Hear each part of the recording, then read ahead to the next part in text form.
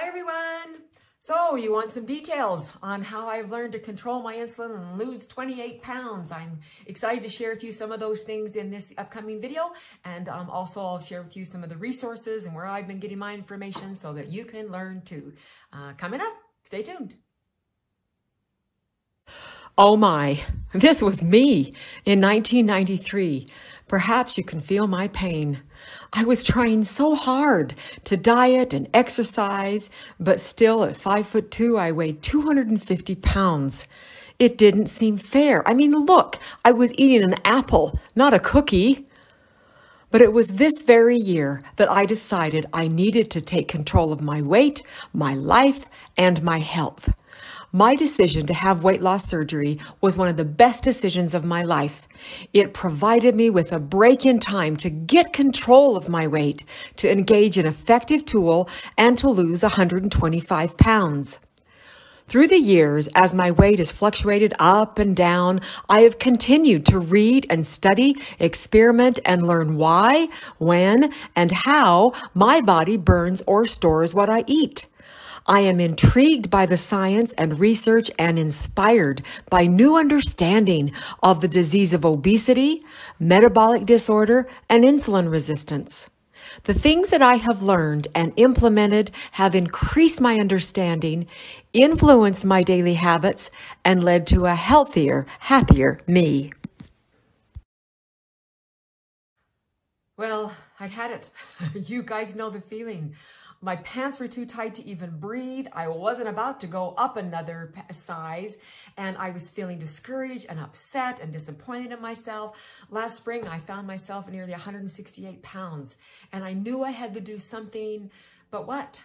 Those of you that know me know that I have spent my life researching the habits of the most successful weight loss surgery patients. I'm a patient myself from 1995. I lost 125 pounds, but through the years, my weight has gone up and down and up and down, and the battle with the disease of obesity continues.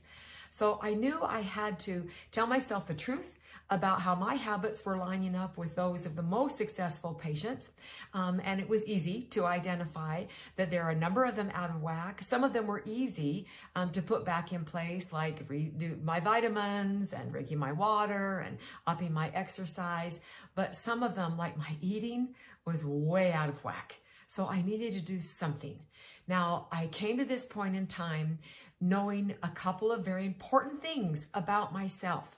I knew that for permanent change that I had to get my mind involved. I had to read and study and learn and listen to podcasts and watch videos and keep my mind focused and engaged on my work, on the focus of my weight loss and my health. So that's the first thing that I did.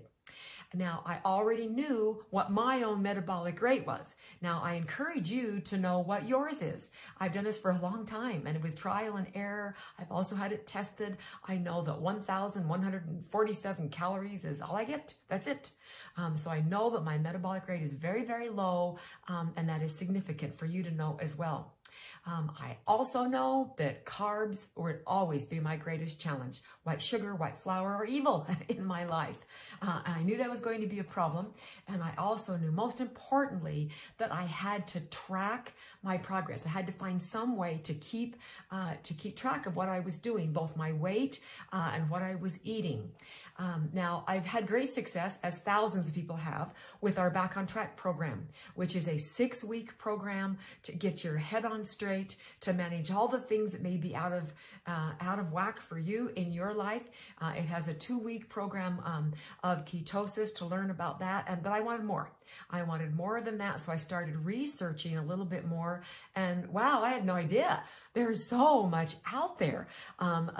Research and articles and blogs and groups and articles and videos, and products, all about it. And so the more I learned about the science of how our body goes into ketosis and what it does with that, I was in.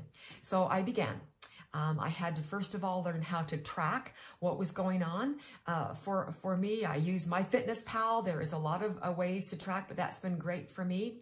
And I am tracking not only my calories, but my micronutrients.